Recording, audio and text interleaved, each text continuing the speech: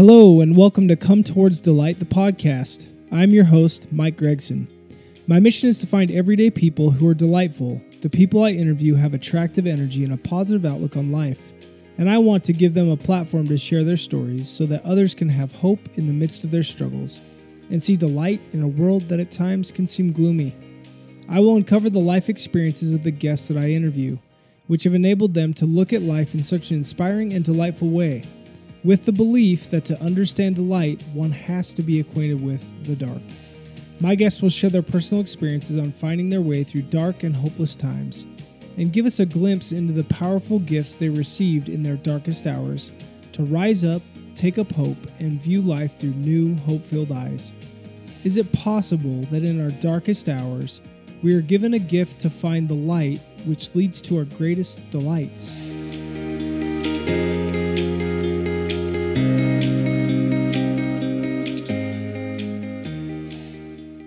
Hello, and welcome to another episode of Come Towards Delight, the podcast. I'm your host, Mike Gregson, and looking forward to tonight's message and story from my good friend Chad Rawlings, who I've known since I was a little tyke.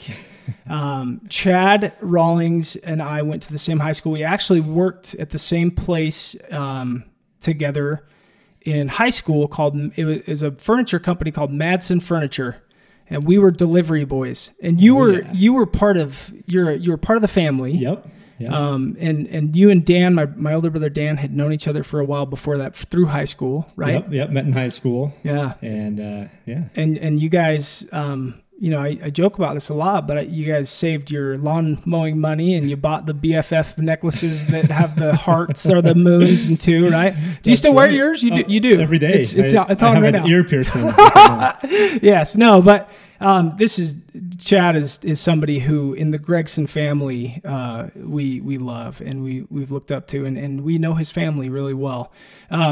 His brother Mike actually came and served in the same mission as me as well, and there's some deep connections there too. But Chad, I'm excited to hear your story. I know your story. I know it fairly well, and I look up to you a lot in the life that you've lived, and it's going to be a lot of fun for people to hear your story, because I think there's some things that you've gone through that are really difficult that weren't even like necessarily caused by your own actions or choices, right?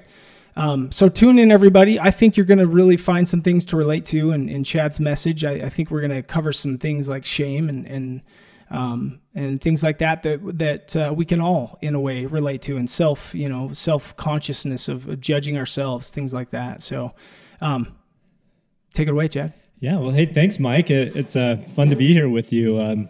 When you and Dan first started this podcast, several months ago, I saw you kind of advertise it on Instagram, and I thought, oh, that's interesting. Got a podcast going. Let's check this out. And I didn't really think it was going to be anything like wow, but I listened and was just totally blown away, how awesome this is. I've listened to every episode, and I have learned something from every single guest you've had on here. And I just, before we get started, I just want to tell you how much I've appreciated, the work that you put into this and the guests that you've had. It's just really, I look forward every week to the new episode coming out. So I know my story probably won't hold a candle. Oh, yes, it will. To everyone else who's been on here. But, thanks for doing what you're doing. Thank you. It's great work. Thank you. I just real quick, I just got to say, the last podcast I had was with John Willison, a good friend of mine from Colorado, and he said, the one thing about this podcast, it's not full of celebrities, and that's the beauty of it. Like everyday people, and celebrities are everyday people too, but it's different. We're talking people that it doesn't matter what you do in life, everyday regular people like you and I, and these are very real things that we go through, and they're the way that they view them, and the things they've learned through them. It's so empowering, and it brings so much hope. I've learned a ton. I think I've learned more than anybody else from doing this podcast. So thank you. Well, it's real life, and it's relatable, and that's what I love about it. Yeah. So yeah. Thank you. Okay. Well, although you're a Utah fan and I'm a BYU fan, and You're in Cougar country and you're drinking from your BYU mug right now that I gave you. You're welcome for that. Yes. I'm struggling to breathe in this self-righteous air right now. Yeah. Well, welcome to the celestial kingdom, brother. Anyway, no, this is going to be a lot of fun. So excited to have you out here. But yeah, take it away. Where do you want to start? And tell us about yourself, your family. Cool. Yeah. I live in East Mill Creek area right now. It's the same area I grew up in. And so that's kind of fun to come back and live where I grew up and to see all these people that I grew up with, because we lived in Bountiful for a period of time. Are you close to the same neighborhood? Yeah, I am just a few blocks to the north, really. No kidding. I'm driving through the old hood, every day. So it's really fun to see the house I grew up in. Yeah, that's cool. That's kind of cool. That doesn't happen to too many people in their lives. That's fun. Absolutely. And, I have an awesome wife, Christy, and I have 4 children. My oldest, Tate, is a junior at Olympus High School. Then Haley, she is a freshman, a 9th grade freshman at Olympus.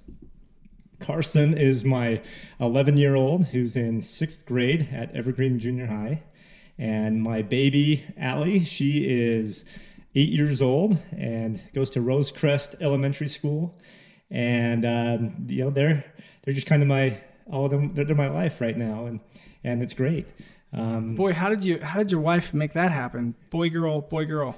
A lot of practice. We're not going to go into that detail, but anyway, thanks. Yeah. I don't know. We just lucked out. It's pretty cool. That's awesome. I didn't grow up with sisters, and so having a couple of daughters is really different, but awesome. Yeah, that's awesome. Good for you. Okay. So yeah, I mean, and please tell Christy, thank you so much for holding down the fort while you drove out here tonight to share your story. But yeah, tell us what you do professionally. Like, what are you doing currently? Yeah, right now I work for Intermountain Healthcare. I'm in the supply chain organization, and my title is category leader. And it doesn't really say much about what I do, but do you get to pick the category every day? Like, okay, today I'm a brain surgeon. Yes, yes, I'm the leader of brain surgery. That's right. That's the category for today. But really, what I do, I do contract negotiations for specific categories in the company. So in my portfolio, I handle the contracting for finance, revenue cycle, marketing, and I'm having a brain lapse here, but business development. Nice. So I've been with Intermountain for coming up on 12 years now. Awesome. And it's been good to me and to my family. So Intermountain Healthcare is like the largest hospital organization in I should say healthcare, right? Because they have hospitals and they have small little like Instacares all over the place. Yeah. Lots of hospitals, clinics throughout Utah and Idaho and now into Nevada. And they're ever expanding. So So my past guest, I don't know if you heard her podcast with me, but Adrienne Gunn Hansen. I did. Her husband, I don't remember his name, but her husband is over. Matt? Could be. I'll look into that. But yeah, he's over there. So you ought to make that connection as well. She shared a great story. She did. Yeah. I went to high school with her. I didn't know her personally, but I knew who she was. Yeah. And to hear her Well, story she was that pretty girl that sang really, really well in high school, right? I remember that. She was awesome. Yep. That's what I do for work. And awesome. And you're back in kind of your old hood, your old stomping ground. As you're driving around the neighborhood, do a lot of these memories flash back to you, and you see some of hey, look, there's old man Willis there on the corner. He was there when I was a kid, and you get to share that with your kids. Yeah, it's crazy. We have this little scooter that I take my 8-year-old on, and we'll cruise around the neighborhoods, and I say, oh, hey, there's the house I grew up in, and this was my friend's house, and you remember this person? Well, they grew up there, and after you do that 25 times, okay, Dad, can we go home now? Yeah. But it's fun to do that. And I know your childhood, Chad. Do you tell them the truth? Do you say, hey, this is the first one I toilet papered, and this is the corner where I used to stand and throw eggs at cars, right? This is the sign I stole and hid in John Risenmay's basement. Yes. Hey, John, there you go. That's a true story. We're going to go check that attic now. Awesome. Okay. Well, let's dive in. So where do you want to start? All right. So, growing up in the Church of Jesus Christ of Latter-day Saints, I grew up in a family who was, very active. We go to church every week. My parents were various leadership positions and stuff like that. You just kind of are taught that when you turn 19 years old, go back to when it was 19 to serve a mission, that every worthy young man is supposed to serve a mission. And in primary, you sing songs about, I hope they call me on a mission. I hope they call me. Yeah. When I've grown a foot or two. And so you're kind of, that's ingrained into your mind as you grow up. Well, it's literally what we believe a commandment. Yeah. Right? Yeah, exactly. And for me, I kind of viewed that as like the pinnacle of life, right? Like when you're young, you think, oh, well, I'm 19, I serve a mission, and I really didn't think much beyond that, what you do. Yeah, okay, I'll get married, have a family, whatever. But like the focus was mission, right? Did you come from a home where dad served a mission or grandparents, and they would ask you all the time, like, hey, are you going to serve a mission? Where do you want to go? Is that kind of... My dad, actually, he didn't serve a mission. Okay. And so there was like really no pressure that way. Sure. But, with the great friends that I grew up with and great family, it was just kind of like, that's just what you do, right? Yeah. And so, I mean, it's kind of, I guess it's like an expectation in the church. I felt like that's what I want to do. How it sounds pretty cool. You get to go to like a new state or a foreign country, possibly learn a language. And you always hear about it being the best 2 years of your life. And, all my friends were going to be serving missions too. And so that's what I was expecting life would be. Yeah. And so your mom and dad, even though your dad didn't serve, they were on board with like, hey, you're going to go on a mission when you're 19. Yeah. Because that's where my mind was. I'm going to serve a mission. Yep. And so they would just go along. No pressure from them either way.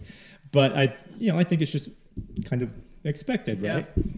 And so as I became of age, I in my group of friends, I was kind of in the middle age-wise, where I had friends who had left, almost a year before I was old enough to go, being a summer birthday, you know, and I had friends younger than me, and so I watched a handful of friends get their calls and all the excitement around that, and be there for some of them to open up their calls, and it was just a lot of fun and exciting time, and so I went to school at the U, after I graduated for a year before I was 19, and my head wasn't really in school at that time. My friends were leaving. My mind was like, hey, I'm going to get my call sometime soon, like whatever. I'm going through the motions. I'm taking classes like golf and basketball, That's the tough stuff, really right? was. Yeah. I mean, hey, it's still credit hours, right? Oh, it's the best. And so it came time for me to put my papers in, and you go through the interview process with the bishop and the stake president, and I was just, I wanted to serve a foreign mission. I wanted to learn a language, just all that. Whatever is, I would have been happy with anything, but what I really wanted was the exciting learn a language, go foreign. Exactly. Yeah.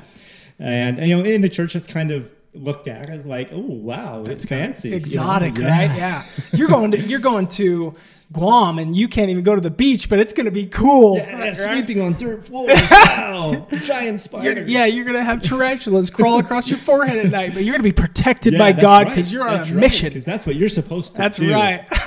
And so anyway, my papers get submitted, and I think the turnaround time was typically like 2.5 weeks at that time, and I was just so excited. I couldn't wait to get that call, and my dad, he actually called over to the church office building and asked if we could just pick up my call when it was ready, before they would send it out in the mail, so I could get it, a day or two earlier. they said, yeah, that's fine.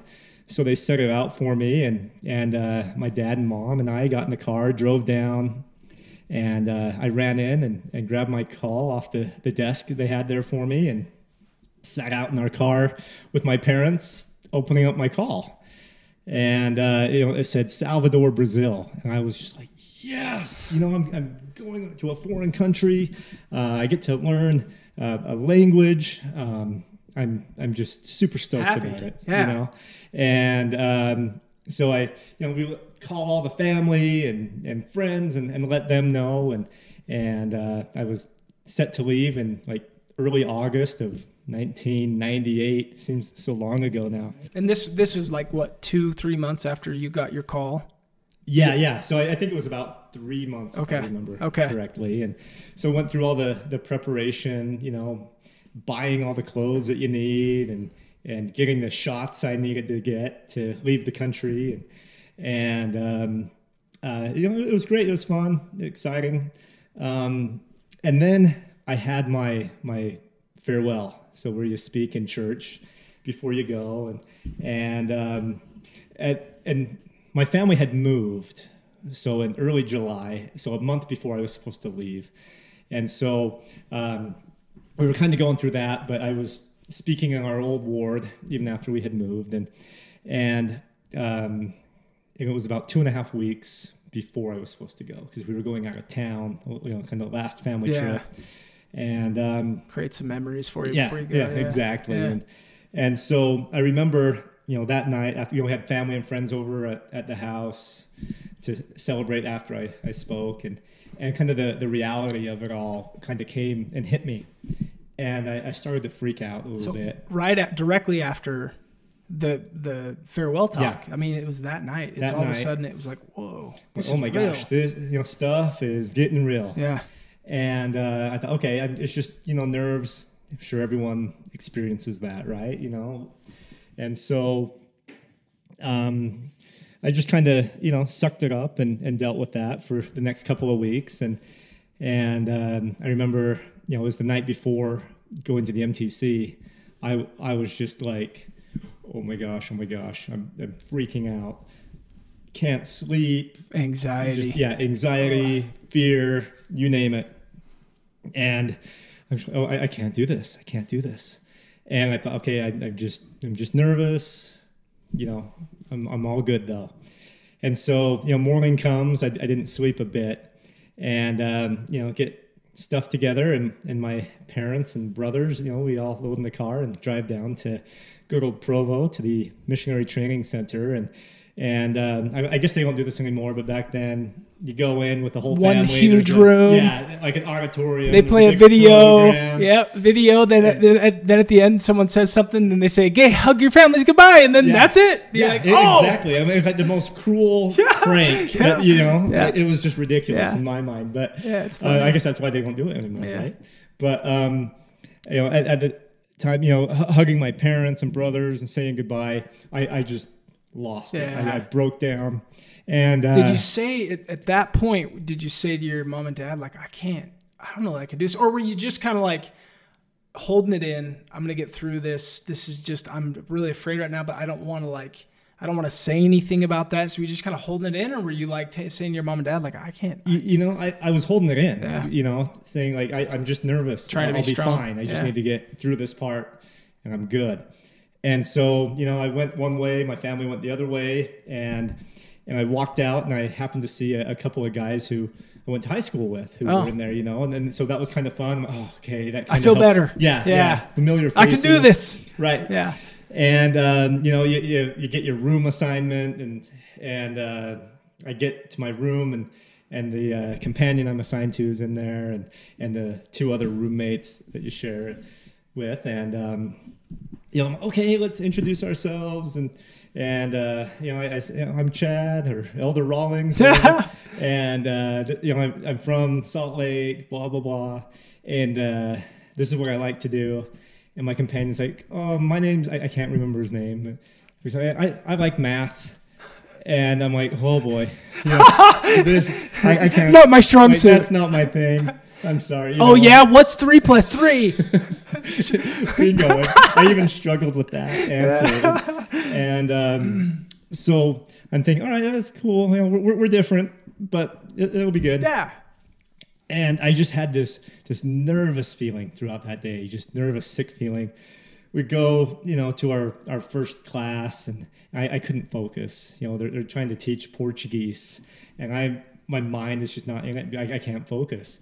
We go to dinner, and I'm not hungry.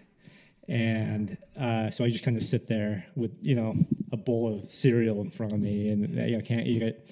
And there's like an evening class, and the same thing. I can't focus. I'm like, I gotta get out of here. I need to get out of here. Were you just quietly keeping it all inside, and trying to just go from next class to next class or whatever? Exactly. Yeah, just following the schedule. I can just get through this. I just need a few days. Yeah. Everything will be fine. I just need to get used to the situation. Could you stop thinking about it, or was it just constant there the whole time? Constantly there. No kidding.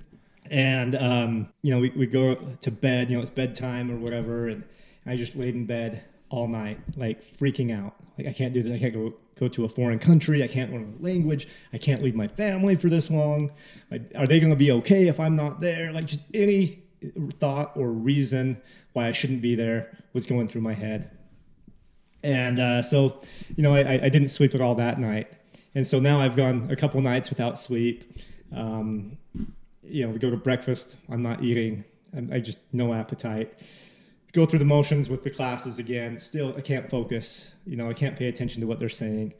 Everyone seems to be getting it, and they're speaking. Oh, that's lonely. To each, words to each other, and I'm like, I don't even know what you're saying. That's a lonely time for you. I've only been there a day, and I'm already feeling like I'm behind, and that I'm not cut out for it. Not good enough. Everyone else is like all excited. Yeah, they're having fun, like they've known each other forever, and I'm just like, I can't do this.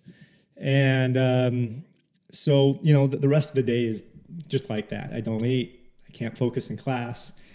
And so that night, so it'd be the second evening there, we're walking to dinner, and in the front of the MTC, there was a row of payphones. And I saw... What's a payphone, Chad? Well, children, in the old days, when you had a quarter, and I guess people don't even know what quarters are. Yeah, I know, right? But, and it's not even children you're talking to anymore. You're talking to college kids, well, kids. That's true. Yeah, young adults, right? Exactly. So I saw a missionary over at the payphone, and I had some coins in my pocket. I'm like, I'm calling my parents. Like, I can't do this. And so the missionary that was there hung up, and I just happened to pick up the phone in time because I guess somebody controls the power to this. And I just happened to pick up at the right time and popped a quarter in, and I called home, and my mom answers, and I'm like, Mom, I can't do this. Like, I'm freaking out. And, she's giving me a pep talk like any parent would do. So, you're okay. You can handle this. You've only been gone one day. Give it more time, and you'll be okay. I'm like, no, I really cannot do this. And I was on the phone for a few minutes trying to convince her that I couldn't do it. Yeah. And she's still trying to calm me down, talk me through it. And then finally, we hung up, and I went to dinner. Did you, at that point that you hung up, did you in your mind convince yourself I'm gonna try and stick this out? Did you feel better after talking to your mom, or were you like, okay, well, that didn't work, I still can't do this? Yeah, exactly. Yeah, okay. That's how I felt. Okay. And so I go to dinner, my companion and the other roommates there are eating, and I'm just sitting there like hungry. Any of them say anything to you? Are you all right? Yeah, I'm fine. And obviously I wasn't, but I'm like, who am I going to tell? I've known these guys for 24 hours. I guess while I was on the phone, my companion had went and told somebody that I had. Okay. I was actually going to ask, where was he? And so we're in our evening class, and someone came in and said, hey, can you come with me? The MTC president would like to just chat with you. I'm like, oh my gosh, I'm in trouble? Like, great, because anytime, like in school, when someone comes down, the principal wants to see you, I'm thinking, uh-oh. Yeah. And so that was something I was all too familiar with. Yeah. And least there's no intercom though. Chad Rawlings, come to the office, please. And the whole school's like, oh, Chad. Yeah. Been there, done that. Same. Yeah. So I go down to the MTC president's office and he's like, hey, what's going on? So I let him know that I can't do this. I'm not eating. I'm not sleeping. I'm freaking out. I can't focus. And he said, you got to give me 2 weeks. Give me 2 weeks. And if you still feel this way, you can go home. Otherwise, you'll be fine and it can continue. I'm like, no, can't do it. Sorry. I'm not giving you 2 weeks. Hard no. I'm just, no. Yeah. No, I'm done.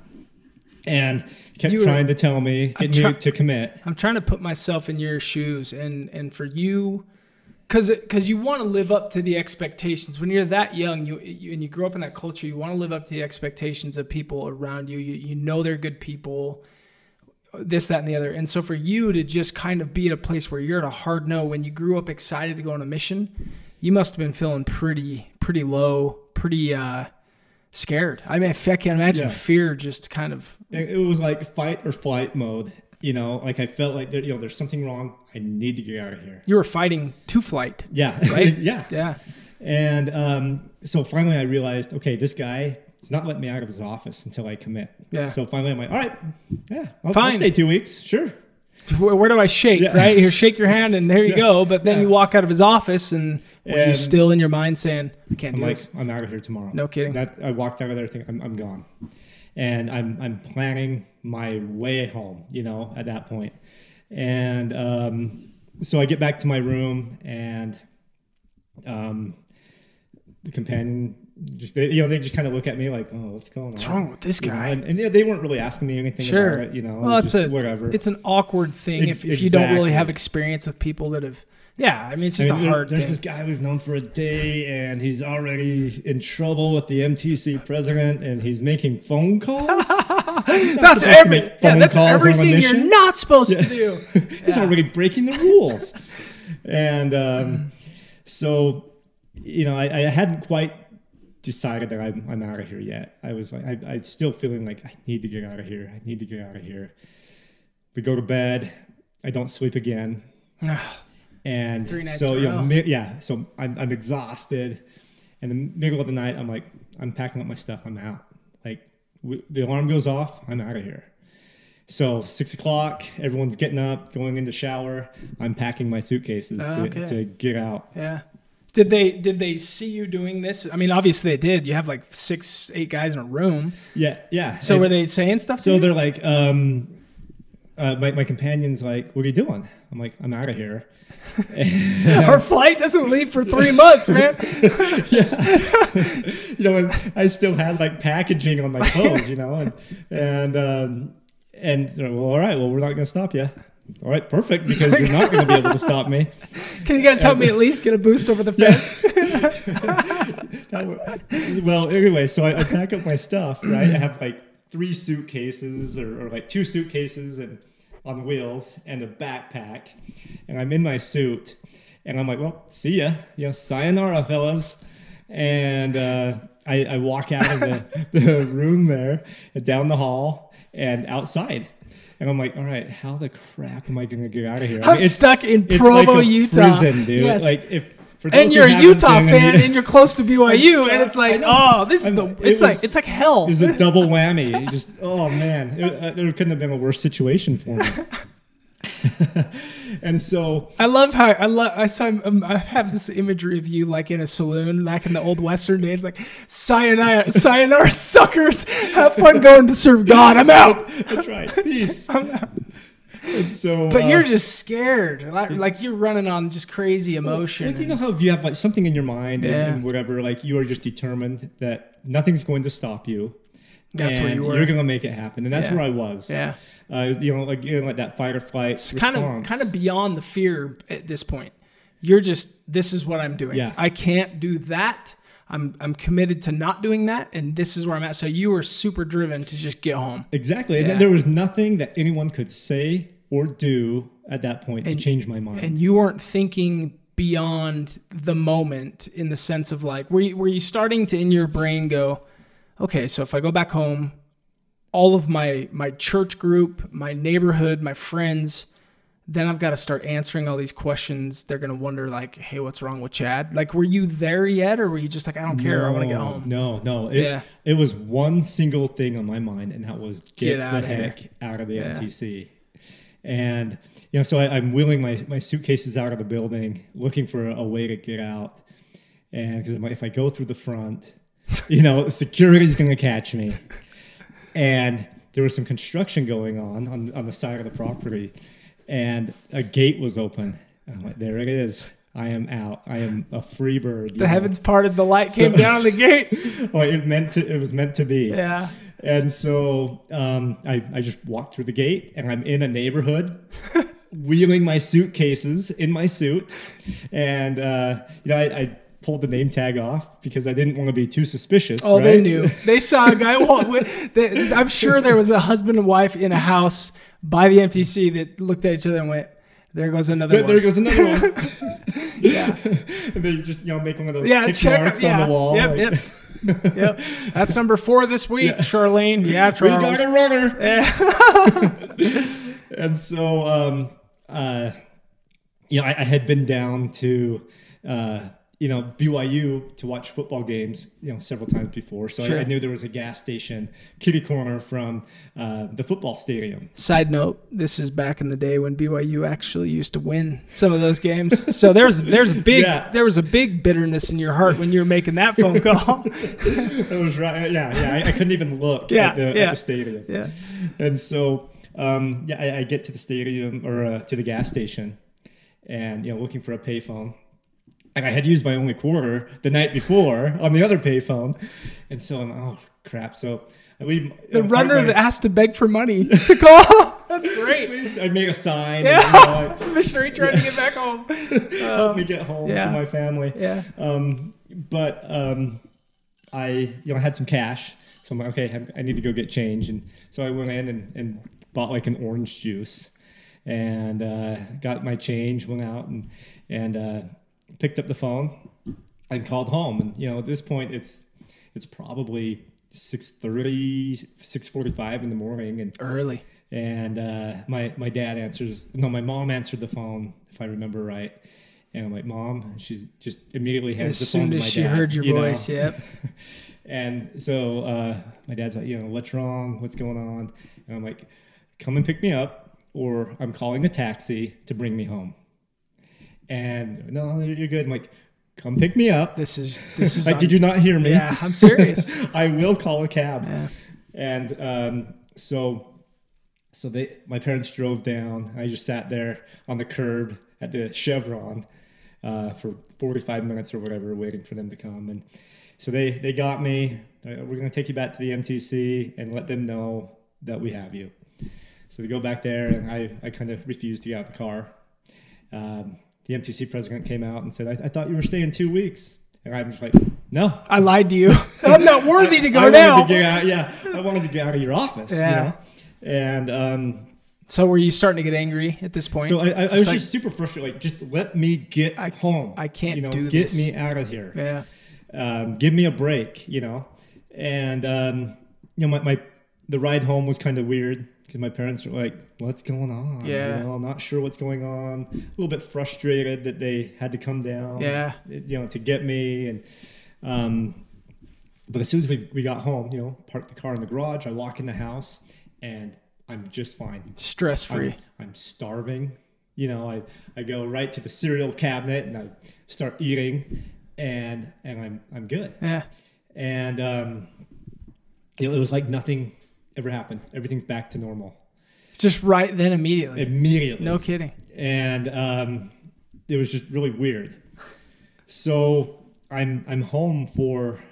Oh no! I guess later that day, the school was starting up at the U, and my cousin who lived in our ward, she's like, "Hey, I've got to go up there. I'm just going to try and find my classes. Do you want to go for the ride?" I'm like, yeah, sure. Why not? My dad's at work. My mom, I think she might have been at work, if I remember. So how did she know? Did your parents kind of tell the family? Yeah. And so she came and picked me up, and I just went with her, and we drove around and just kind of hung out that afternoon. And I get home and I remember my dad was just like livid. He's was like, mad. "What are you doing? You just got home from the mission. We're trying to figure that out, and you're just not." I don't remember the words, but the impression was like, "You're out there. What are people going to think?" It was. I don't know if that was what the intent of his comments were, Sure. or what, but that's how I felt. Sure. And so, Well, and I just got to say on this note, for the LDS culture, these are very close communities here in Utah, and we all kind of know each other, whether you're a member of the church or not. That's just kind of what happens because of the church. And by nature, I think for parents, when a child is making mistakes in their lives, or when they do something like this, where they come home from a mission, it can cause the parents that have never experienced this stuff, and they're just trying their best to live a good life and get their kids in the right spot. And I'm sure for them, there was some shame behind that towards them, not them feeling like you need to be shamed. They're trying to help you and work with you and try to understand you. But I'm sure they were worried about like being looked at by their peers and like, what's wrong with these parents because they can't help their kids get on a mission. Yeah. Exactly. That's unfortunate. And then not knowing, like wondering what is wrong. They have no clue. Yep. And so I think there's just some frustration there, and your dad wants the best for you, right? Exactly. And so I kind of felt some like that's kind of where the shame started to creep in, right? Gotcha. Like, oh my gosh, I'm disappointing my parents. So it didn't really settle in. You were just happy to be home. Yeah. Until later that night when your dad came home, and then you started to really have to face your parents and face the reality was like, okay, reality then. And so I think, oh my gosh. And so I'm home and I'm like, well, now what? I was supposed to go on a mission. Now what? I'm home. And I'm home for maybe a week. And this whole week I'm like, I am such a baby. What is my problem? So just shaming, a lot of shame in yourself. Yeah. And it's even, when I first came home, our stake president in the ward that we had just moved from, he heard I was home, called me to his office, and it wasn't the best meeting. Like, a lot of shame came from that, and I was really taken aback by it. Like, thinking, whoa, you're supposed to be here to support me and help me, and I'm not getting that. His approach was just terrible in my mind, and so that was just more fuel to that shameful fire. And so anyway, a week or so passes, and that whole week I'm a baby. What is my deal? This is what I wanted to do. This is what I'm supposed to do. I just need to suck it up and quit being such a wuss. And so I had made the decision that, maybe it was the fear of learning a new language or going to Brazil. And so I decided I want to go back. This is about 2 weeks later? Probably a week or so later. Okay. And so talked to the bishop in our new ward. That's a very courageous thing to do. Okay, so I just kind of want to. I know there's going to be a few people that listen to this that don't really understand what this means in the LDS faith and culture. Saying maybe grow up in it, but coming home from a mission in the late 90s, even up until even today, there's still some things or stipulations around that and what that means. But if you go and you come home, automatically people kind of go, what's wrong with him, right? Did he commit some sins that he didn't repent of or come clean with? Or does he have some mental problems? Or is he just a wuss, right? So these are judgments that are very real. And so you've come back, you're starting to shame yourself. You have this meeting with your stake president. I want to come back to that later on because I think that's really important to talk about. But to get, to be in that moment and to get the courage to say, I want to go back, like that's a big step. Because I think at that point in my mind, I could see myself going, you know what, I'm here, and I could just start getting really bitter if anyone even had a problem with that or questioned me on that. and I'd put up my walls and I'd go forward with my life, but I'd get all those naysayers or bitter people just to like, leave me the heck alone. Yeah. I'm going to be on my railroad tracks and you're going to get out of my way. But to have the courage to kind of pause and go, hey, look, I want to go. And to do that again with such a short period of time, I think that takes a lot of courage. And kudos to you for recognizing that, yeah, you wanted to do that. You wanted to try. Well, and yeah, thank you. And, you know, at the time, you know, I'm home, so everything's back to normal. So I felt like, you know, I wanted to go. Yeah. So I'm good now. So let's try it again. Yeah. And so talked to the new bishop that we had, who just a great guy. And he said, all right, let's get you back out there. And so... did you have to meet with that same stake president again? No. Okay. That was different mirror because we had moved. Yeah. But since he was the stake president that I went out with originally, he just met with me, and it was just a bad experience. Gotcha. And so I'm, all right, we're done. And so, you know, new bishop, new stake president, and they were just both awesome. And okay, well, let's get you back out there. And so I got a new call. It wasn't sent in the mail. It was, you know, the bishop calling saying, hey, you're going to Jacksonville, Florida. Yeah. You need to be down to the MTC tomorrow. You're only going to have to be in the MTC for 2.5 weeks because this group's already in. They had an opening with... they had a runner. Yeah, they had another runner I was filling the void for. And so I'm thinking, great, you know, it's stateside now. Maybe that will make things easier. It's less time in the MTC. That's got to make it better, less overwhelming.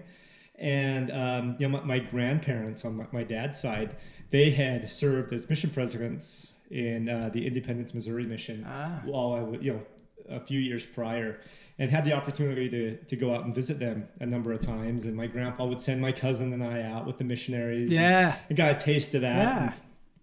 And so I thought, okay, well, my grandpa, they had been home for about a year at this point, and I thought, well, maybe if I don't have my family, like my parents drive me down there, maybe that will help with the separation as well. So I had my grandpa, cool. You know, who was familiar with the, you know, mission scene, and he had him drive me down there and drop me off, and he, you know, shakes my hand and go get him, Elder. Yeah.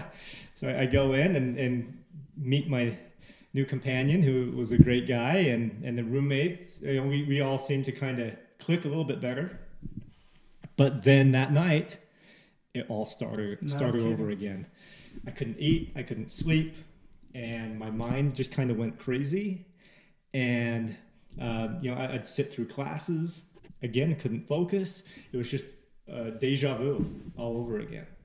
And so I made it 2 nights dealing with the same stuff, and I already had a blueprint for an escape route. So you knew where that construction I knew where it was. And it's funny because you know, I use that as a joke for people going on a mission now. Like, hey, if you need my escape map, I'll draw it for you. I can come pick you up. Yeah. But so I just used my same route. I already knew the drill. Packed up my stuff after a couple of nights of not sleeping and no eating. And I bailed. So this time was different though, because you didn't have a meeting with the MTC Missionary Training Center president, because I knew what was going to come of it. Right. Oh, we need you to commit. Did you see him at all when you went back that second time? I don't remember. Okay. I don't remember. Okay. But so you just stayed quiet, but in your brain you said, "Nope, can't do it. I'm not sleeping. I'm not eating. Don't even enjoy this ranch that people talk about all the time." Man, piece of gross.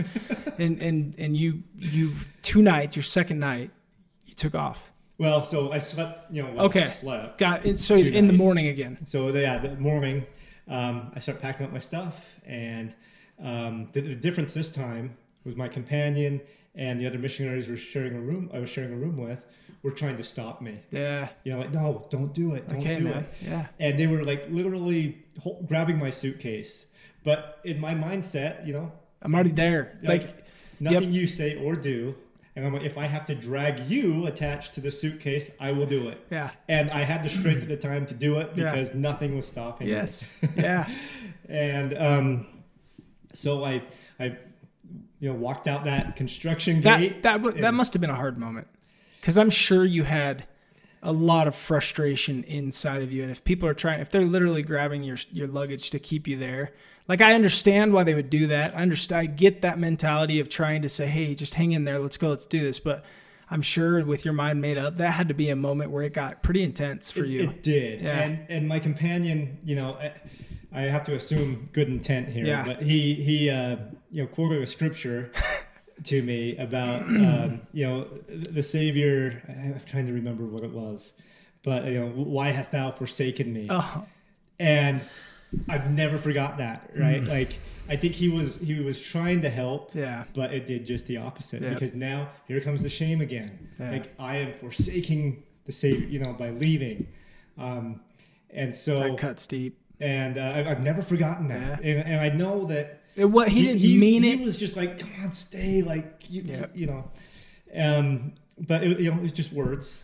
But at the same time, though, to say something like that, it's a culture thing.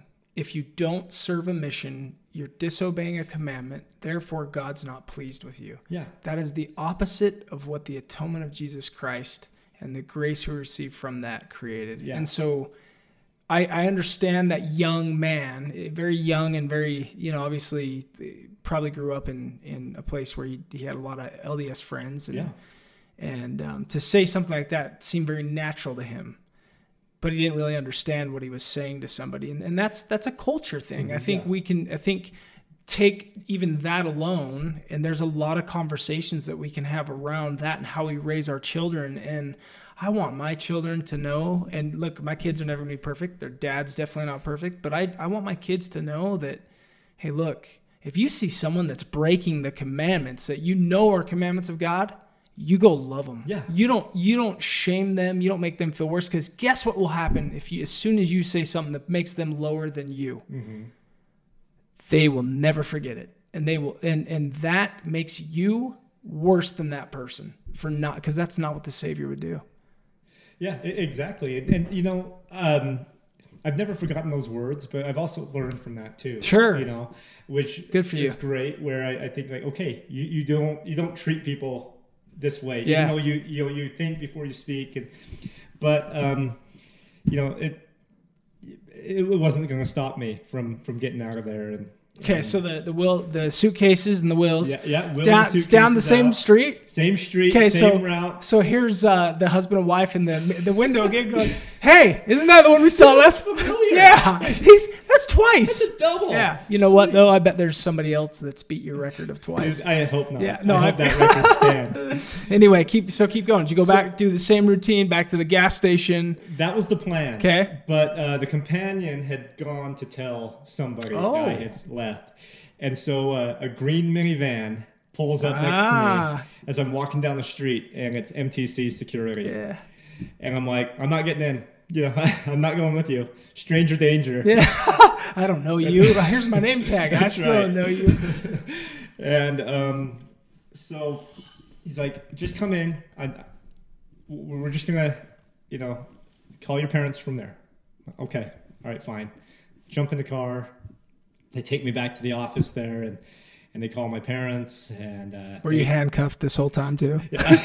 Yeah, they had me handcuffed to the chair, just like in the movies, in jail. Yeah. And you will serve the Lord and like it.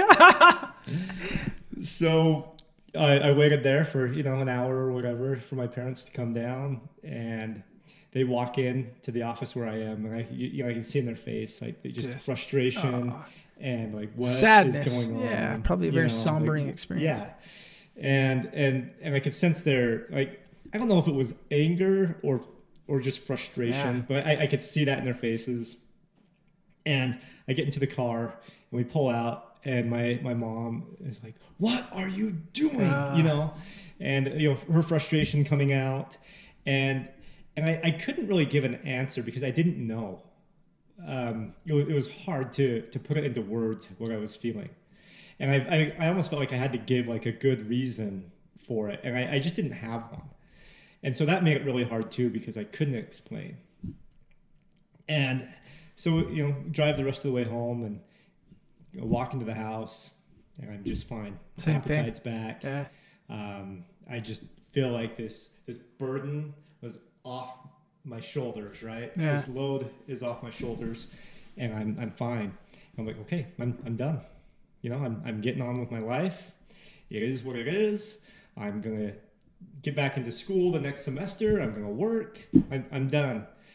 And you know, we go to church the next Sunday. My parents kind of dragged me because I didn't want to go. You know, it's this new ward, and they all know that, you know, my parents have a son that had just left on a mission, and, you know, they dragged me there. I go in, and people are coming up. Like, oh, hey, how are you? How's your brother on the mission? Well, that was me. Yeah. And they're like, oh, okay. Well, nice to meet you. Awkward, you know? Yeah. What do you say at that point? And that's hard. Yeah, I didn't know what to say. And you feel, I didn't know why. And you feel so ashamed of yourself. Exactly. Oh, man. And so that was really hard to go through that. And it made me not want to go to church. Yeah. And my cousin who's in the ward, she was attending a singles ward, and she took me the next week up there, and I didn't know anybody except for my cousin, and because there was no one I went to high school with, because they were all in a different area. Different area. And I just felt so stupid and out of place, and I didn't want to be there either, because I have friends, I don't want to make more. You know, it was just, it sucked. And let's be real too. I mean, you're at the age where, you know, dating is a huge part of life, and a lot of times what happens in the LDS culture as well is, and rightfully so. I get this mentality, I really do, but a lot of young women will say, I will only marry a return missionary, right?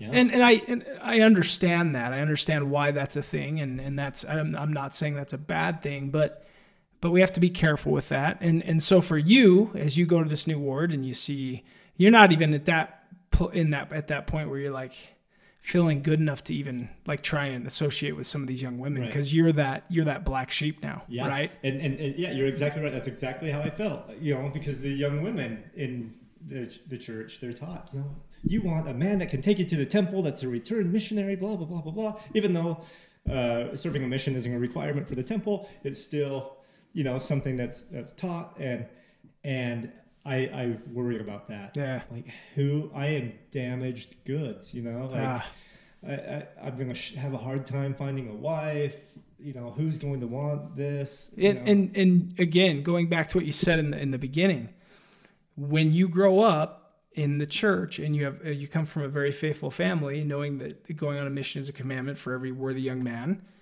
the buck kind of stops. Once you get to 19, you're on your mission, right? And then whatever you do after your mission is going to be blessed because you served your mission, right? So some people think careers before that because they have parents that they get them to that point. But I'd say the majority of kids don't really get to that point because they just want to get on their mission and have a great experience. So you're back. You don't know what you're going to do with your life, and now you're the black sheep going into the ward, and you're trying to like really seriously start from ground zero, but you've got an X on your back. Yeah. You've got the scarlet letter on your head. For real. Yeah. I mean, you literally do, right? That's tough. And yeah, that's exactly how I felt. And you know, after that first Sunday there, I'm like, I can't do this. This is too hard. And so I would then, you know, drive to church, you know, the following weeks, where my parents thought I was going to church, but I would just go drive somewhere and sit in the car. You went to Krispy Kreme, didn't you? Or yeah, you know, I would do that. Go to the gas station. Tell me what your relationship was like with God at this point. You know, I think it was good. I felt like, you know, I had a testimony. I mean, as much of a testimony as an average, you know, teenage kid could, you know, have. I wasn't like super churchy, but I wasn't like, you know, just going through the motions. I was really trying. And so, but at that time I felt like, you know, what's the deal here, God? Like, I'm doing what's asked of me. I'm putting forth the effort to go, not once, but twice.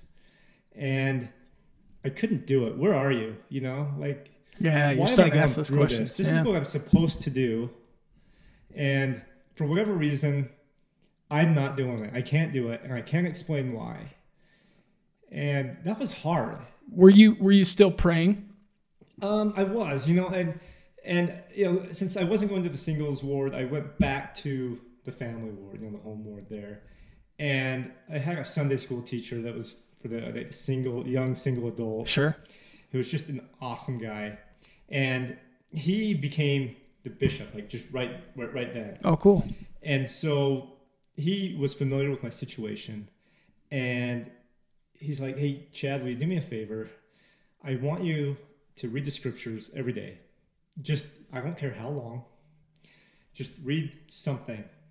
And on Sundays, just come up to me, hand me a piece of paper with the days written down. And if you read that day, put yes. If you didn't, put no. Just hand it to me. So don't even give me a report. Yeah, just say whether you did or didn't. Know what you're. Just let me know. Do you feel like that was a helpful thing? It was the smallest act with the largest impact. That's that cool. I could have had, and it probably had to be to make it a large impact on a small thing. It was probably all about the approach, though. Yeah. Did you feel safe? Did you feel safe with him? Exactly. Yeah. He just his personality, his approach was just this soft, warm. Didn't matter you didn't go. Right. I'm gonna love you for you, and yes. you figuring out your life, but I'm gonna love you while I've got you in my. Absolutely. Yeah. And so I thought, I could do that, and so I did it. And at night I'd come home from whatever I was doing, and I'd just read, and then I'd keep a piece of paper and I'd make a note. Yeah, I read. And then Sunday would come around and I'd just see him in the hallway or whatever, walk up to him, and he knew what I was handing him, and he just put it in his pocket. And he never So he didn't stop and open the paper and go, huh? So oh, you missed Thursday and Friday.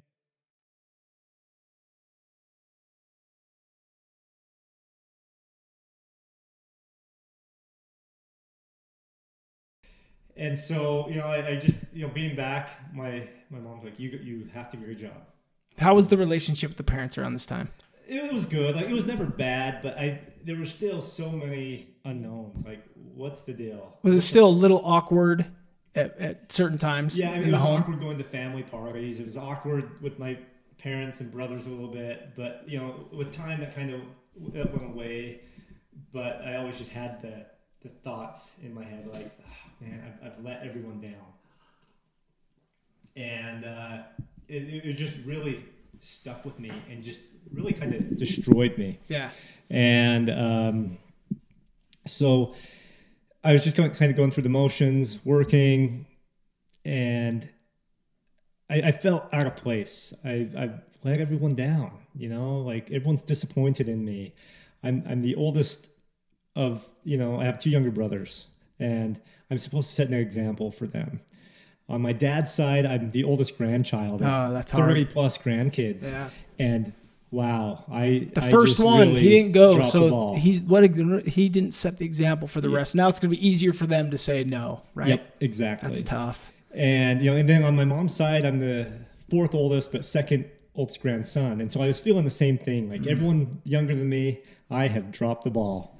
I am a terrible example. I am a bad person. And that was hard. That was so hard. Yeah. And on my farewell, for those who aren't familiar with the farewell thing, people are coming up, they're giving you cards of money. Yeah. And, I pocketed a lot of money. I had very generous family and friends who were giving me, money to go toward the mission or whatever. And my parents were like, you didn't go, you need to send that back. And that was another thing where I've just, I'm writing out cards and filling out a check for the money that they gave back to them. And so for each card I'm writing out, the shame is just building and building and building. And I would go and most of them I was hand delivering, hey, here's the situation. And a bunch of people were like, no, I gave that money to you. I don't want it back. It's not about the mission, it's about you. Yeah. And that's those really people, cool. it helped ease that pain. And that was so hard because now I'm putting it down on paper and delivering it back to people. I totally, I'm a horrible person. Oh, and it was rough. That's hard. and so kind of going through that, and I didn't know what I wanted to do. I didn't want to get back in school. I hated school, but it was now, the semester had started, and I had to wait till January anyway, and yeah, I was just pretty lost. At this point where you are at is a reason why we lose some of the young men in this church. If young men don't go, it's kind of one of those choices in life where you say, okay, if I'm not going to go, or if I'm going to return early, am I done with this thing? Because it's not easy. It doesn't make it easy for you. And that's not because of any of the doctrines of the church, but it's because of the culture of the church, which in any organization, if you do something that's not of the expectation, that's going to happen. And so that's it. That it comes hand in hand with that. So it's not a problem of anything the church is doing wrong. It's just what happens. And that's a point where we lose a lot of young men that don't serve. And it's not that they don't love God. It's not that they don't want to be close to God. Sometimes it's because they're scared to death. Sometimes it's because mentally they're not ready. They're not there yet. And I think for us to have some open dialogues around these things is very important in our church, because we need to provide a very safe place. If someone decides they don't want to go, it needs to be safe. And it needs to be like not even a question in anybody's mind, because it's really none of their business. And it's getting there, right? I mean, there's the church has come a long way in handling that, and that's good. But at that point, I'm like, I don't know what I don't want to go to church. I know failure. I know it's the right thing to do. I'm this bad person. My whole life I'm thinking you go on a mission, and now that's gone. Like that's over. Now what? And so fortunately, I have a great friend who was kind of dealing with something, not the exact same, but something similar. And Chris Yeager, him. He was one of my older friends. He's about 10 months older than me, and so he left. One of the smoothest shooters in Skyline basketball history. He couldn't jump worth beans, but man, that guy could shoot the ball. Exactly. Yeah. And in high school, he had some knee issues, and his whole life was playing basketball. That's what he did all the time. And so when he had these knee problems, he had surgery, and it kind of put a halt to his basketball career for a while, while he went through that. And during that time, I didn't know this, but he had kind of fallen into some, mental health issues, some depression and stuff like that, OCD, I think. And so he was taking some medication for that, and he kept it real quiet, really to himself.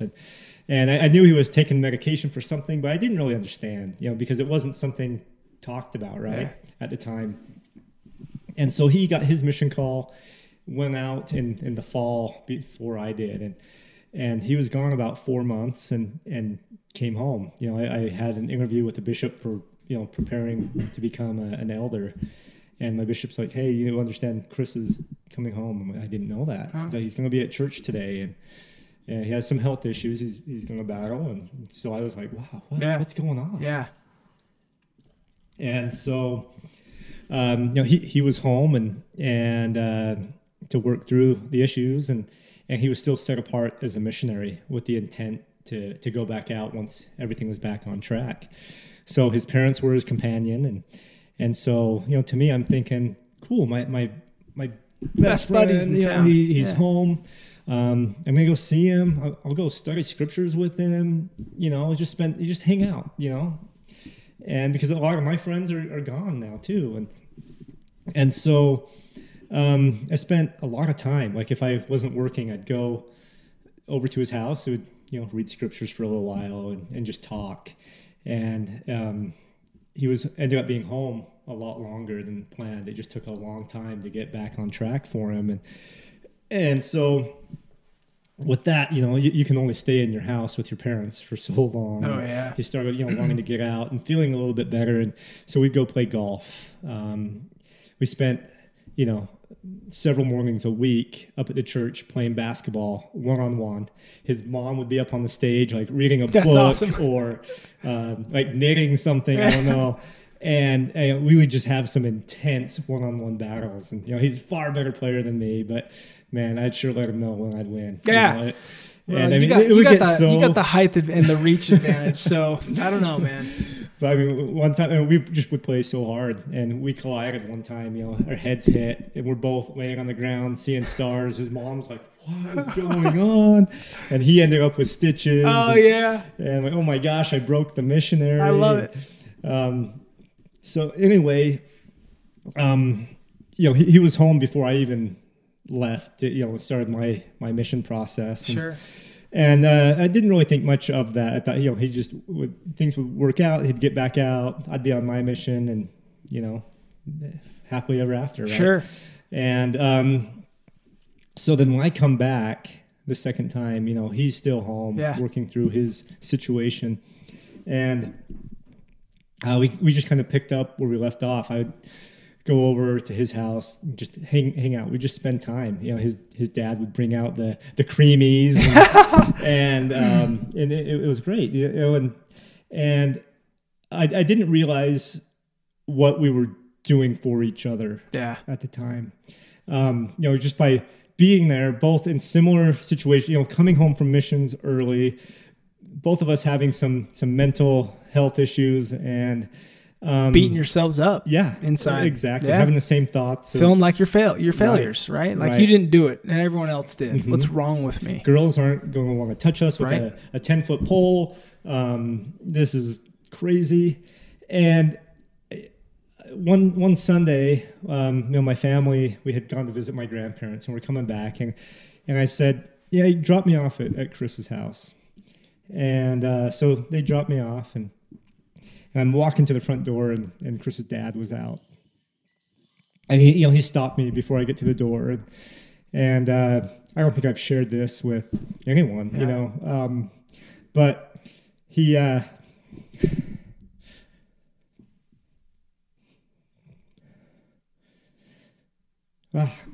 sorry. No, it's awesome. But you must be cutting onions in here now. There's some clouds that just came in. No, this is great. But, he's said to me, he's like, "Chad, just a few minutes ago, I was in my room praying.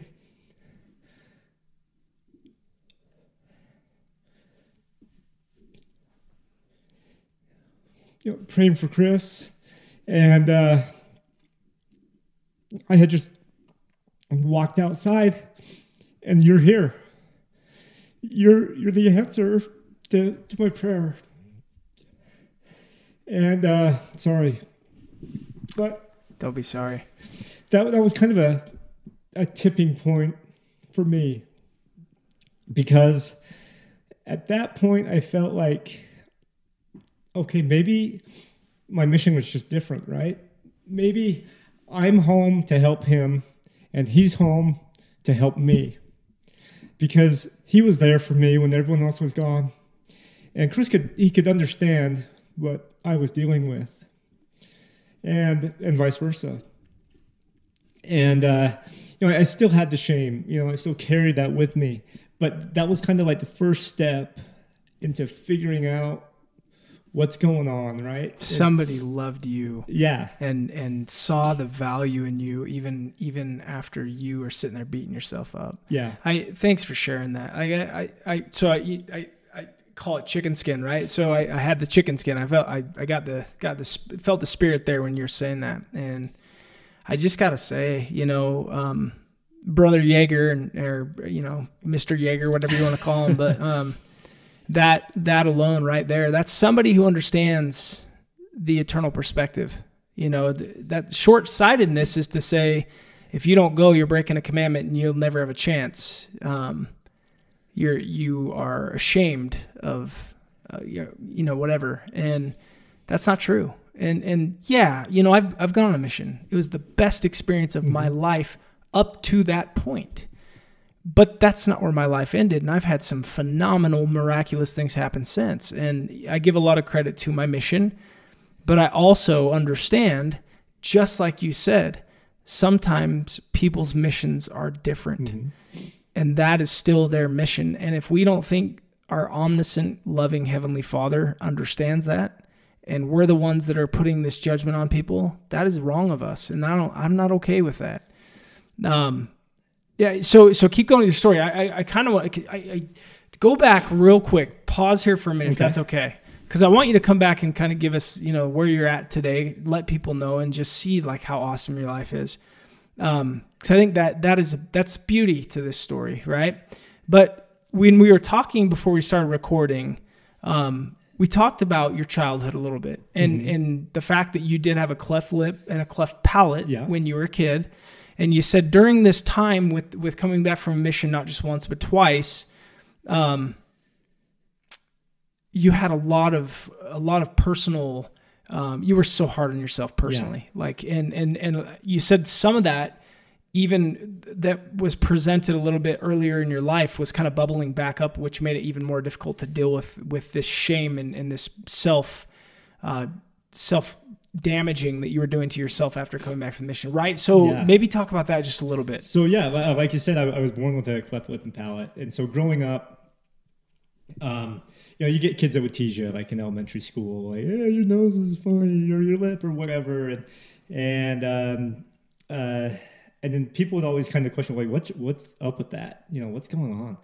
And my mom always taught me growing up to let people know what it is, explain it to them, because they're not going to tease or make fun of what if they understand what it is. And so that's something I took to heart, and still do now, right? Like that's kind of why I'm here. I'm sharing experience, but and why, but but growing up with that and being teased, it just made me feel really self-conscious, sure, especially around girls, right? I felt like, personality-wise, I felt like I could make them laugh, I could have fun, but in the back of my mind, it's like, do they really, are they really going to like me, right? Because I made out the way I look to be bigger than it really is. Yeah. The average person probably isn't going to notice, but to me, that's all I noticed. And so going through that mission situation, it was like going through that again. Like everyone's looking at me, wondering what's wrong. And so that whole idea of what's wrong with me to God, right? Like what's wrong with me? That became a bold statement in many exclamation points following that, right? I mean, that was a very real thing to you at that point in your life. Now, it's not just this in my youth growing up with this thing that I've had to kind of deal with. But now you've had this other thing that's a huge thing in your life. And so what's wrong with me is very real in your life. Yeah, exactly. I just think like I am just missing the mark on everything. I'm just adding more issues why, I'm not going to be able to get married, or, I'm just going to have to like hide away in the basement, Well, I guess I'm going to become a gamer for the rest of my life. Nothing wrong with being a gamer, folks. And so, that was hard to deal with both those things, it just made it worse. And so I don't know. But there was some, I think the coolest thing when you were telling me before we started recording is you said there were some moments of delight, right?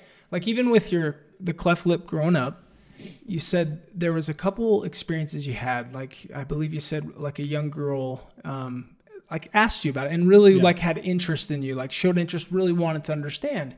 Because when someone has understanding, it's easy to love, right? Mm-hmm. And so that gave you some good feelings. But then you said an experience when you're in your teenage years with a lady at the store, I believe. Yeah, the gas station. Yeah. So I was at a gas station sometime in high school, and I'm in line to pay for some candy or a drink or something, and this lady came up to me and excuse me, or do you have a cleft lip and palate? And I'm looking at her like, oh, weird question, but yeah.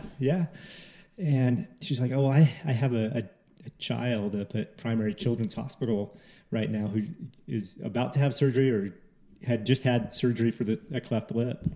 And it's nice to see what someone grown up looks like after having gone through that. It brings, a lot of peace to my mind.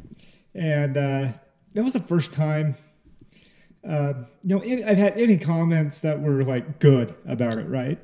I kind of had this aha moment, like, wow, I helped somebody with, it kind of turned a negative into a positive. Yeah. And so that was kind of helpful healing, right? And not just for you, but think about that. So she was a nurse, right? I don't know if she was a nurse or a but doctor, just somebody. a mother who was watching her child go through it. And so then she sees you, and I got to tell you, your lip it looks awesome. Well, thank you. And I know your wife thinks that too. So and we'll talk about it in a minute. But what's cool about that, and I believe this is how God works, is you can either take something you don't know and you don't understand, and you can be afraid of it, and you can kind of surround it with darkness, if you will, meaning keep that ignorance, don't approach it, stay away from it, maybe look at that person like, oh, what's going on there? But I don't want to know, I don't care. Or we can surround it in light by loving. And loving means you want to embrace, you want to understand, you want to do it in all the right ways, full of love, right? Full of support and encouragement. And that's God's way. That's how he works. And I think about that for you, and that validated you. Like you have value. You're awesome. You like, look at what you made that lady. You could do for that lady by saying, yeah, look who I am. I'm somebody that's doing good things in my life. And that little child's going to have the same thing too. So you get to walk away and you feel good about yourself, Chad. And now she gets to breathe easier, and there's light surrounding that circumstance and that situation for that child in that mom's heart, in that mom's mind. That changes the way she approaches her child, because there's belief, there's understanding that it's going to be okay. And I think the reason why this experience for you stands out to me is I think, I don't care if you belong to a faith or not. I don't care if you believe in God or not. Everybody can see light and dark in this world. Everybody. I mean, it's just that's the way it is. There's good, there's bad, there's light, there's dark. And in every single experience that we have in our lives, the one thing that we can control is whether we bring light to that or whether we bring darkness to that. And we can try harder to make things safe for everybody by bringing light to things, by expressing love about things, by encouraging people, even people that are dealing with things that we don't understand. It's okay to approach and to be curious in a loving way. We got to make it safe for them and not be intrusive, but to love and to come with the right spirit, to come with love is the only thing that comes to my mind. But what it does is it surrounds people with light. Mm-hmm. And when people are surrounded with light, there's hope, and they can go forward with their lives, and it's like a ripple. It ripple effects, and it moves forward and blesses people's lives without them even recognizing what that just did for them. Right. So there's absolutely a mission for you still, right? Yeah. I mean, that I kind of, looking back on that as I'm going through that mission experience, it was one of the things that I could draw on to kind of help me through the dark times, right? So, pairing the self-conscious feelings I have and everything like that with the mission experience, and then now I'm home and Chris and I dealing with that same thing. It helped me, to kind of reconcile everything that was going on to, the story of the 90 and 9, right? Where the Lord, he's like, he's going to go find that one lost sheep, right? And bring him back, and not going to let that sheep off on its own. And I felt like through that experience, Chris and I were the answer to each other's prayers, right? And to our family's prayers, whatever. You're not forgotten by God. Exactly. He knew us each individually. And he still loved you. Yeah, perfectly. Exactly what we needed was each other, right? And because no one else in this world could have played the role for each other that we did, and going through that. And so it's like, you know, I didn't recognize this at the time, but as I got older and looking back, I was able to see how, you know, the Lord knows us each individually. And if he didn't, there's no way that situation plays out like it did. And, you know, I may not have, I won't be able to join into the back on the mission stories, you know. Please don't. And when they come up, I don't want to hear them anyway. Us 40-year-olds should have other experiences besides the 2 years on a mission. If we don't, maybe we should try a little harder, right? Exactly. Yeah. And so, you know, he and I may not have those stories, but what we have is this friendship that we were able to build that has lasted for years, even though we live on different sides of the country right now. You know, we can get together every other year or whatever and pick up where we left off. Just because, you know, because of that bond that we built, having been through those similar situations. And I am 100%, you know, belief that was the Lord's hand. And it's awesome, you know, and it took me a while to understand that and get to that point, you know, and when I first came home, I got a couple of letters, one from Chris's dad, Monty, you know, what's his name again? Monty. He is just the greatest guy in the world. I have so much respect for him.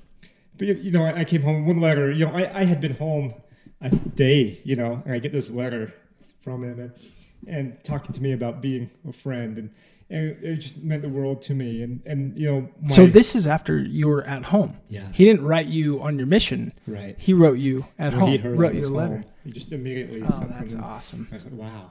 And you know, I had my dad's aunt, Connie, who you may know, Connie Madsen from working at the furniture store. Well, she and her husband Frank, they have been mission presidents and done all that. And when she heard, she wrote me a letter saying, you know, that's okay. Like, it's okay that you're home. That's awesome. This is not, it's not a requirement to you know, for celestial glory, right? You know, and stuff like that from people when you don't expect it. That all helped get through the process, right? And it was knowing that people care and love you no matter what. And so it was a great experience that, you know, looking back 22 years later, I can see how it all played out just like it should have. Yeah. So let's kind of talk about what your life is like now. So you married your wife, Christy. Yeah. Right? And 18 years ago. 18 years ago. So you were home for, I mean, this whole experience happened 4 years later. You meet her. Did you meet her at school as you're moving forward with your life? No, a blind date. Okay. So some mutual friends were married. Okay. And they lined us up. Awesome. And it just happened to work. Were you ever able to work through those feelings of shame from the mission experience? You know, in one of our conversations after when we were talking about marriage, right? I said, does that bother you that I didn't serve a mission? Because that's what you're taught growing up. Like, look for the returned missionary, right? And I remember we were driving in my car, and she kind of looks at me and she's like, absolutely not. And I was kind of caught off guard that it was like that definite. Almost in your mind, like you're like, well, why not? Well, yeah, like you're supposed to. Am I making the right choice? That's so funny, man. Oh, it's just ingrained. Anyway. And so it was, well, all right. Well, I guess, and the way she said it, the way I received it was, well, all right. And it was never an issue again. And, you know, it was just something in my mind awesome. that I had been concerned about. But in hers, it was a non-starter, right? No thing. Not a big deal. She saw the good in you, and that's what she loved about you. Now, okay, and when you came home, you said you've been working for IHC for the last 10, 11 years. So you went to University of Utah. Mm-hmm. Easy school to get into and graduate from. I think they just kind of like give everybody A's, that kind of stuff, right? So, no, just kidding. Anyway, so you go there, you graduate from the U, and what did you do right after? I mean, were you did you get your confidence back going to school and just starting to engage again and just not worrying about the stuff? Like, tell me about all that. Yeah. So, I mean, being there with Chris and kind of helping each other through that helped me feel like, okay, I'm back on track. Time had passed. People knew I was home. My friends started coming home from their missions. And so it just felt like everything's coming back to normal. It's not a big deal anymore. And, but then, with my friends coming back, like one of them, met this BYU student. She's like, hey, I have a bunch of friends. Why don't you get a bunch of friends and come down and we can hang out? So he drags, 4 or 5 of us down to Provo, to some dorm down there. And we meet these girls and one of the first questions, we were trying to, hey, let's get to know each other type thing. And yeah, exactly. So one of the first questions that comes up is, where did you guys go on your missions? Not did you, but where? Yeah. Right. And so my friends are like, oh, I went to Argentina. I went to blah, blah, blah, blah, blah, blah. And they come to me and I'm like, well, I went to Provo. And they kind of stop, like, really? Where are you from? Yeah. Like, I'm from Salt Lake. You were called to Provo? Oh, man. Like, yeah, it's a secret mission. And so I would learn to kind of play it off as a joke. You can joke about it. And that's kind of how I would deal with that. Yeah. But on the inside, it would just kind of tear me up a little bit. And you always knew that in other people, they kind of had that like, oh, yeah, okay, what's wrong with him, right? And then when the joke was kind of done, I'd be like, well, here's the situation. Yeah. And they'd be like, oh. Then you got to explain yourself, right? And that's even harder because you're like, I don't know. Right? Like nobody should have to walk around their whole lives explaining themselves to anybody when they meet people for the first time, right? Yeah. Can you imagine if we did that? I mean, where else in the world other than BYU do you get that? That's why I stay far away from What's your name? Okay, great. I want to hear your testimony. Go ahead. Tell me to record it. Great. No, I'm totally kidding. Because I mean, if there's a believer in the gospel and the way that it's organized, and set up for structurally in an imperfect world, I believe, and I'm grateful for it. And so I kind of, it's easy to joke about some of these things, but they're real things. They're real things, and we do need to be cautious. And anyway, Chad, let me ask a few questions around kind of your story. I've taken some really good notes here. I can tell. First of all, I hope you'll share this with Monty, because when you shared that experience of him saying that he was praying for his son and he walked outside and there you were, I felt the Spirit, and you obviously did as well, and you were emotional, and I can see your eyes watering now. And I hope that you'll share this podcast with him and give him a chance to hear that, because obviously his heart and mind is focused on trying to do what his Heavenly Father wants him to do, and meaning he is living the gospel right. He's loving, and He's trying to lift, right? So that was such a cool moment, and I appreciate you sharing that. That's powerful. Yeah, for sure. Let's go back to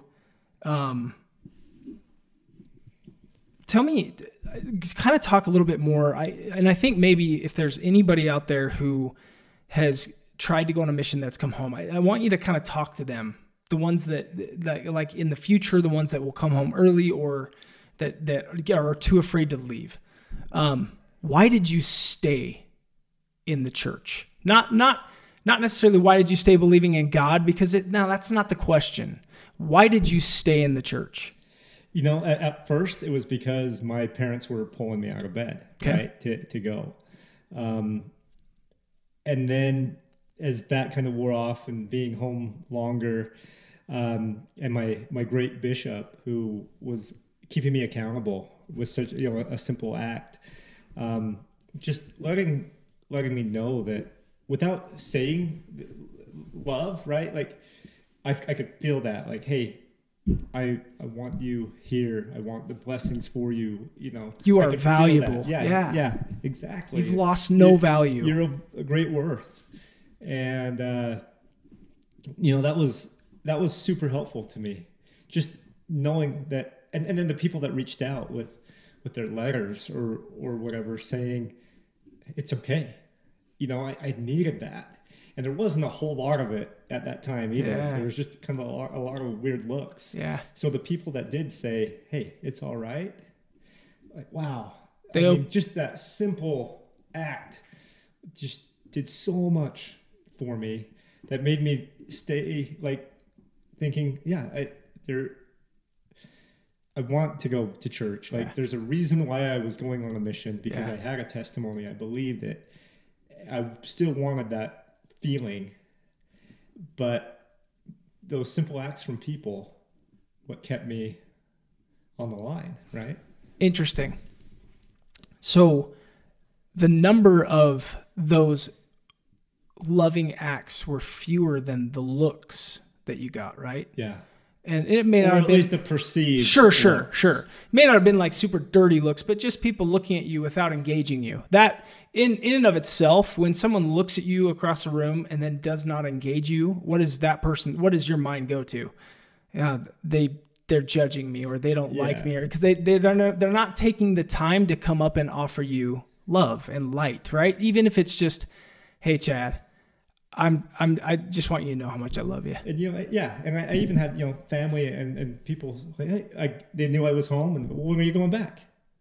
I'm not. Like that was hard because then their look on their face like, oh, interesting. Like yeah. Okay, so why wouldn't you go back? So I think this is a really powerful message, and whether you're a member of the church or whether you belong to, a different faith.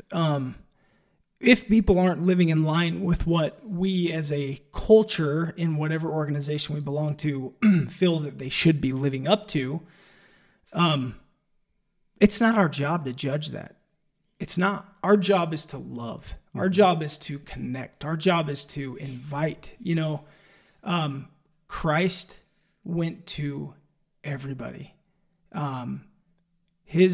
You look at his ministry on earth, and his mission was to go and find those people that belong to marginalized groups or the sinners, right, and to bring them to the table, because nobody else made room for them at the table. He would go to them and bring them in. And I think about your experience, Chad, and what I'm learning from you is, if there is a young man or young woman that leave a mission early, that it's very important for me within that first week or two to do something to let them know that I love them and they are safe with me no matter what, that their value to God has not changed and I love them. Even if it's a simple letter or a card or some crumble cookies or something. But that small act, you had fewer of those than you did of the other ones in your mind. And those few acts open the door for you to really feel confident enough, right, to just continue to go without worrying about all the other stuff, right? Mm-hmm. Yeah. Tell me this, when you came back in church settings, in the LDS church, once a month we have in our sacrament meetings a fast and testimony Sunday meeting. Also in Sunday school and some of these other classrooms settings, you answer questions like when there's a class setting, if you want to, if you engage. And sometimes there's opportunities to teach and bear your testimony. As someone who didn't go and stay, when you came back and there was shame there, has that ever caused you to feel like you somehow are unworthy of bearing your testimony of God? I don't know that that has caused me to not want to share. I think it's maybe brought on feelings of inadequacy, right? Like you hear people get up and have these comments or bear a testimony of, these great experiences they have or from their mission or whatever, or they're just well-versed in the scriptures. And I'm not, because I wasn't in the scriptures for 2 years teaching them and preaching, right? And so I feel inadequacy that way, where I don't know it as well as maybe I could have if I had been able to stay out, right? And so that is what may keep me from voicing stuff or making comments, just feelings of inadequacy that I still feel 22 years later because of that. I'm going to invite you to do something. If there's anyone else listening to this who has been in the same position that you've been in, and I know who you are, and I know you're not afraid to do this, but I do want to vocalize this because I think it's important. It's kind of coming to my mind right now. I invite you to please open your mouth. I invite you to. That's different than what the common is in the LDS church and LDS culture. And I invite you to share away and share, the feelings in your heart and mind, and share the experiences you went through and how that brought you closer to God, what you went through that did, because those are the kind of things that open people's hearts and minds to understanding, to say, that person's amazing and they've lost no value. And gosh, I can learn a ton from what they've been through, because that is far different than what I've been through. And then we're all helping each other. Yeah. So my encouragement to anybody, if you hear this and you've ever felt that way, I invite you to share. I remember one time, anyway, we have a friend that was having some problems with the word of wisdom. And she actually was asked to teach about the word of wisdom in her class on Sunday. There was probably some reasoning behind that, I'm sure.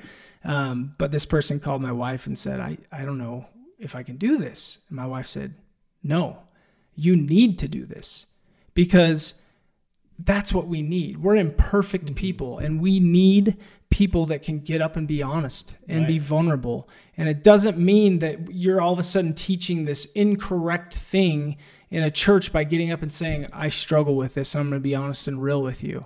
And by doing that, what does that do for all of us? It allows us to understand, have more charity and more love for people, right? Exactly. And it's interesting because that person went and taught that class, and the responses that she got after a class, she said that she had multiple people come up to her and hug her and just say, I've felt where you're at right now, and I just want you to know how much I love you. And thank you so much for sharing that, because I've been having these questions about things, or I've been struggling with this. And by you being vulnerable and sharing something that you're struggling with, that gives me hope too, that I'm not the only one that's out there struggling in my life right now, right?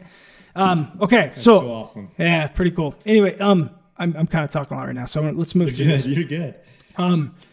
Go back to that experience with the stake president. And I don't want to shame that person, but I know in life in general, and again, I'm not going to pinpoint the church, because it happens in any organization that you go to. People get offended and people say things that are rude and crass, or just not with the right tact or the right spirit, if you will, not with light.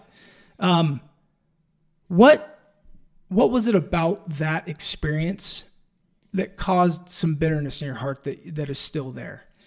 I think at that point in my life, I needed someone to be like, I get it. I understand. I know what you're going through, because I couldn't even label what I was going through, right? I had no idea what was going on in my mind, keeping me from doing what I wanted to do.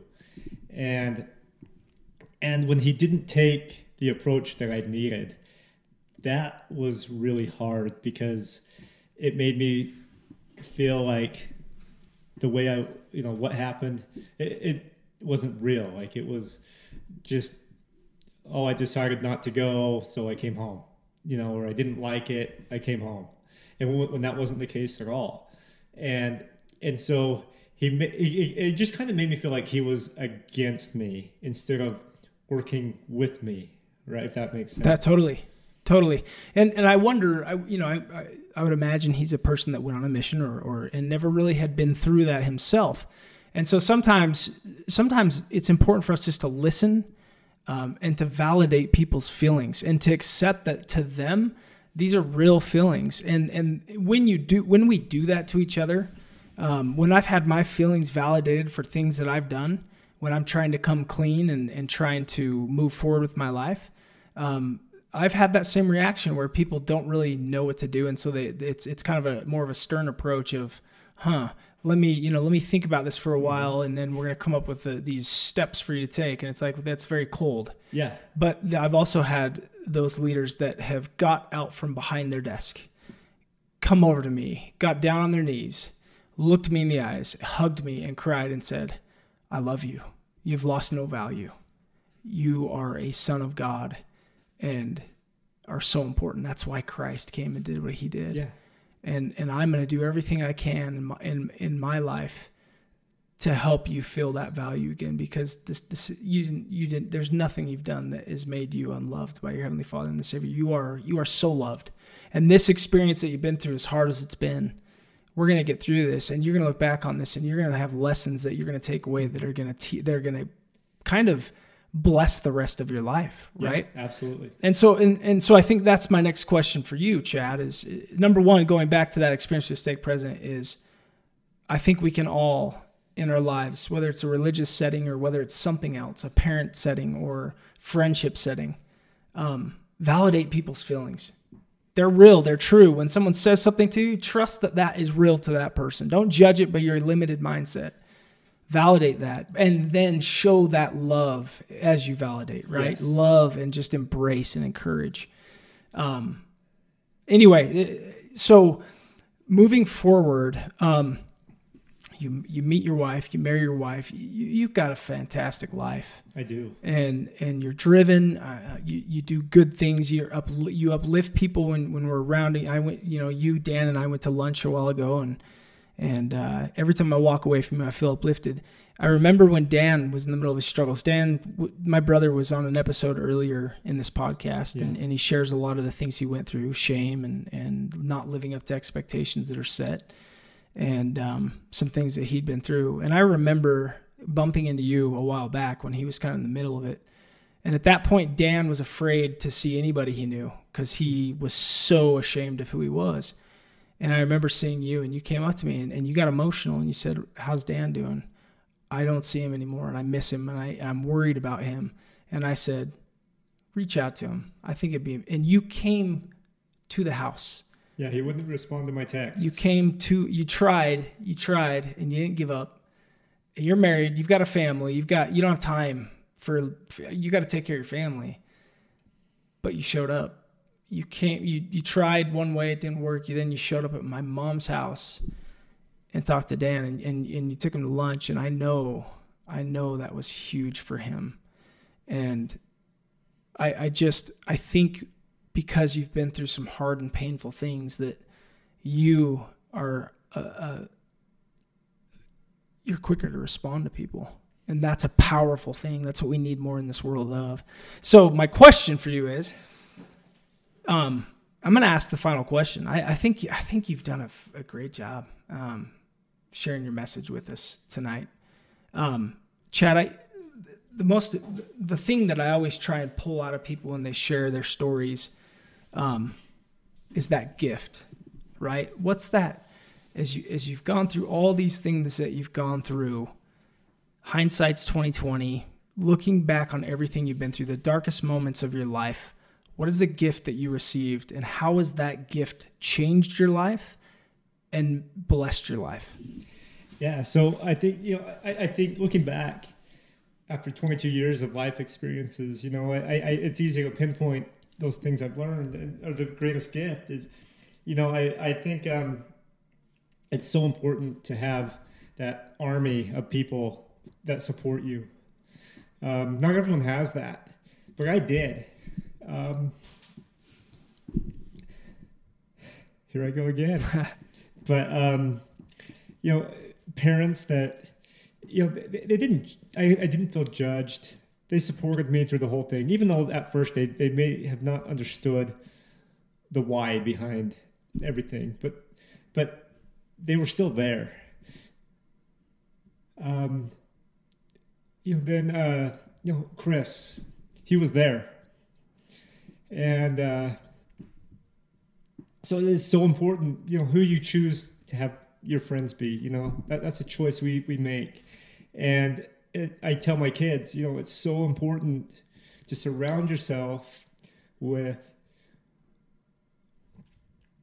those great examples and true friends that will be there. And that's a huge gift that I've got from going through that experience. I've also received the gift of coming to know God from a different perspective. He, like I said before, I know that he knows me individually.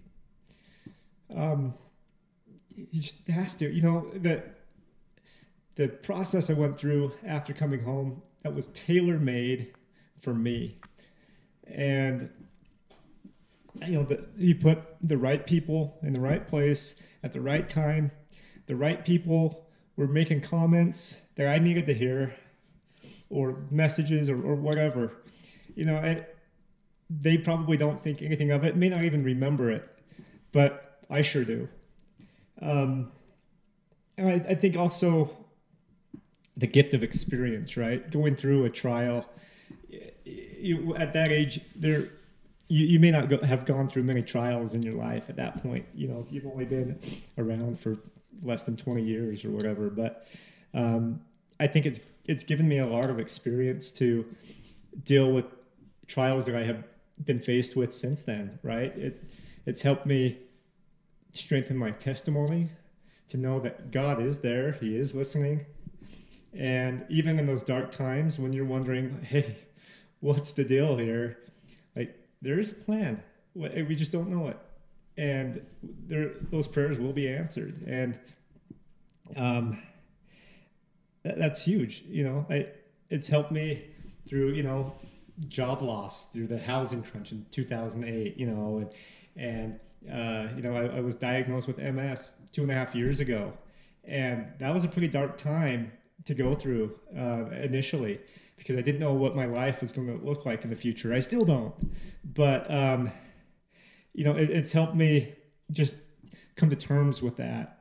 It's taken time, but the experience I gained years ago is helping me through that now. So, yeah, those are, you know, just a few of the gifts, I guess. Yeah. Bravo. I mean, that's awesome. And it took all the way to the last 30 seconds of you talking to say you have MS. Yeah. You've been diagnosed with MS, multiple sclerosis, right? Yeah. And, you know, I think just the mindset you have and the trust that you have in your Heavenly Father, knowing how perfectly aware He is of you, and that He is in the details, and He loves you. He loves everybody, and He's concerned about everybody. And that He is at work to help us, and we can trust that, right? We can trust that. And anyway, bravo, Chad. That was a great job sharing your story. And I, you know, I get a lot of value from what you shared with me. And I think I learned a lot as far as people that are going through different things than I've personally experienced, and maybe some of the darkness and shame that they're feeling, and how I can approach that, kind of like Monty did for you and Chad did or Chris did for you. And anyway, thank you for coming to share your story. Great story. And you're such a good guy. It's so fun to hear your story, man. Well, thanks for having me. Yeah. This is awesome. You know, I just real quick, I just want to add something. You know, a few months ago, I read a talk or heard a conference talk or something where they were talking about how, you know, share your life experiences with people, pray for opportunities to share these experiences, to lift others' burdens. And so I'm driving home one day, and that thought popped into my mind, and I said, you know, I'm going to do that. And I had an experience where a lady I work with, you know, I just work on the phone with her quite a bit, and it's a Friday afternoon, you know, everyone's kind of going home, and she says, you know, how are you doing? I'm like, I'm good. How about you? She, oh, I'm having a hard time. My son just went out on a mission, and I got a call from his president that he's sick. He needs to come home. And, you know, he came home, and I don't know how to help him. And I'm like, well, guess what? I lived that. Yeah. This is, this was like 2 days after I did that prayer. And to be able to share my experience with her, you know, I could hear her on the other end of the line crying, and it just made me feel like so good that I could, you know, take this experience and help somebody else through their dark times, through their worry.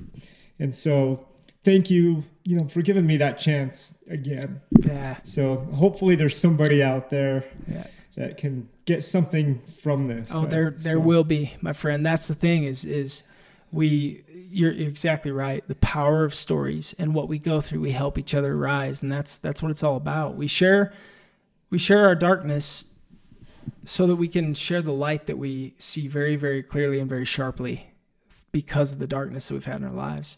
All it does is make our vision that much better. And you don't have to talk in detail about the darkness all the time. You know what it is to you, but you can definitely say that it's there and it's been there, and this is the gift that it's given you in your life. Anyway, great job. Love you, man. You're a stud. And appreciate it, bro. Yeah, and again, BYU is gonna kick Utah's butt next time they play. Boom.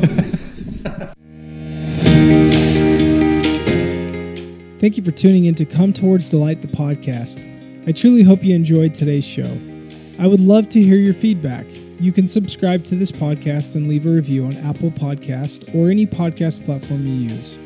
If you or someone you know has a delightful story to share that I need to talk to, please email me at cometowardsdelight@gmail.com.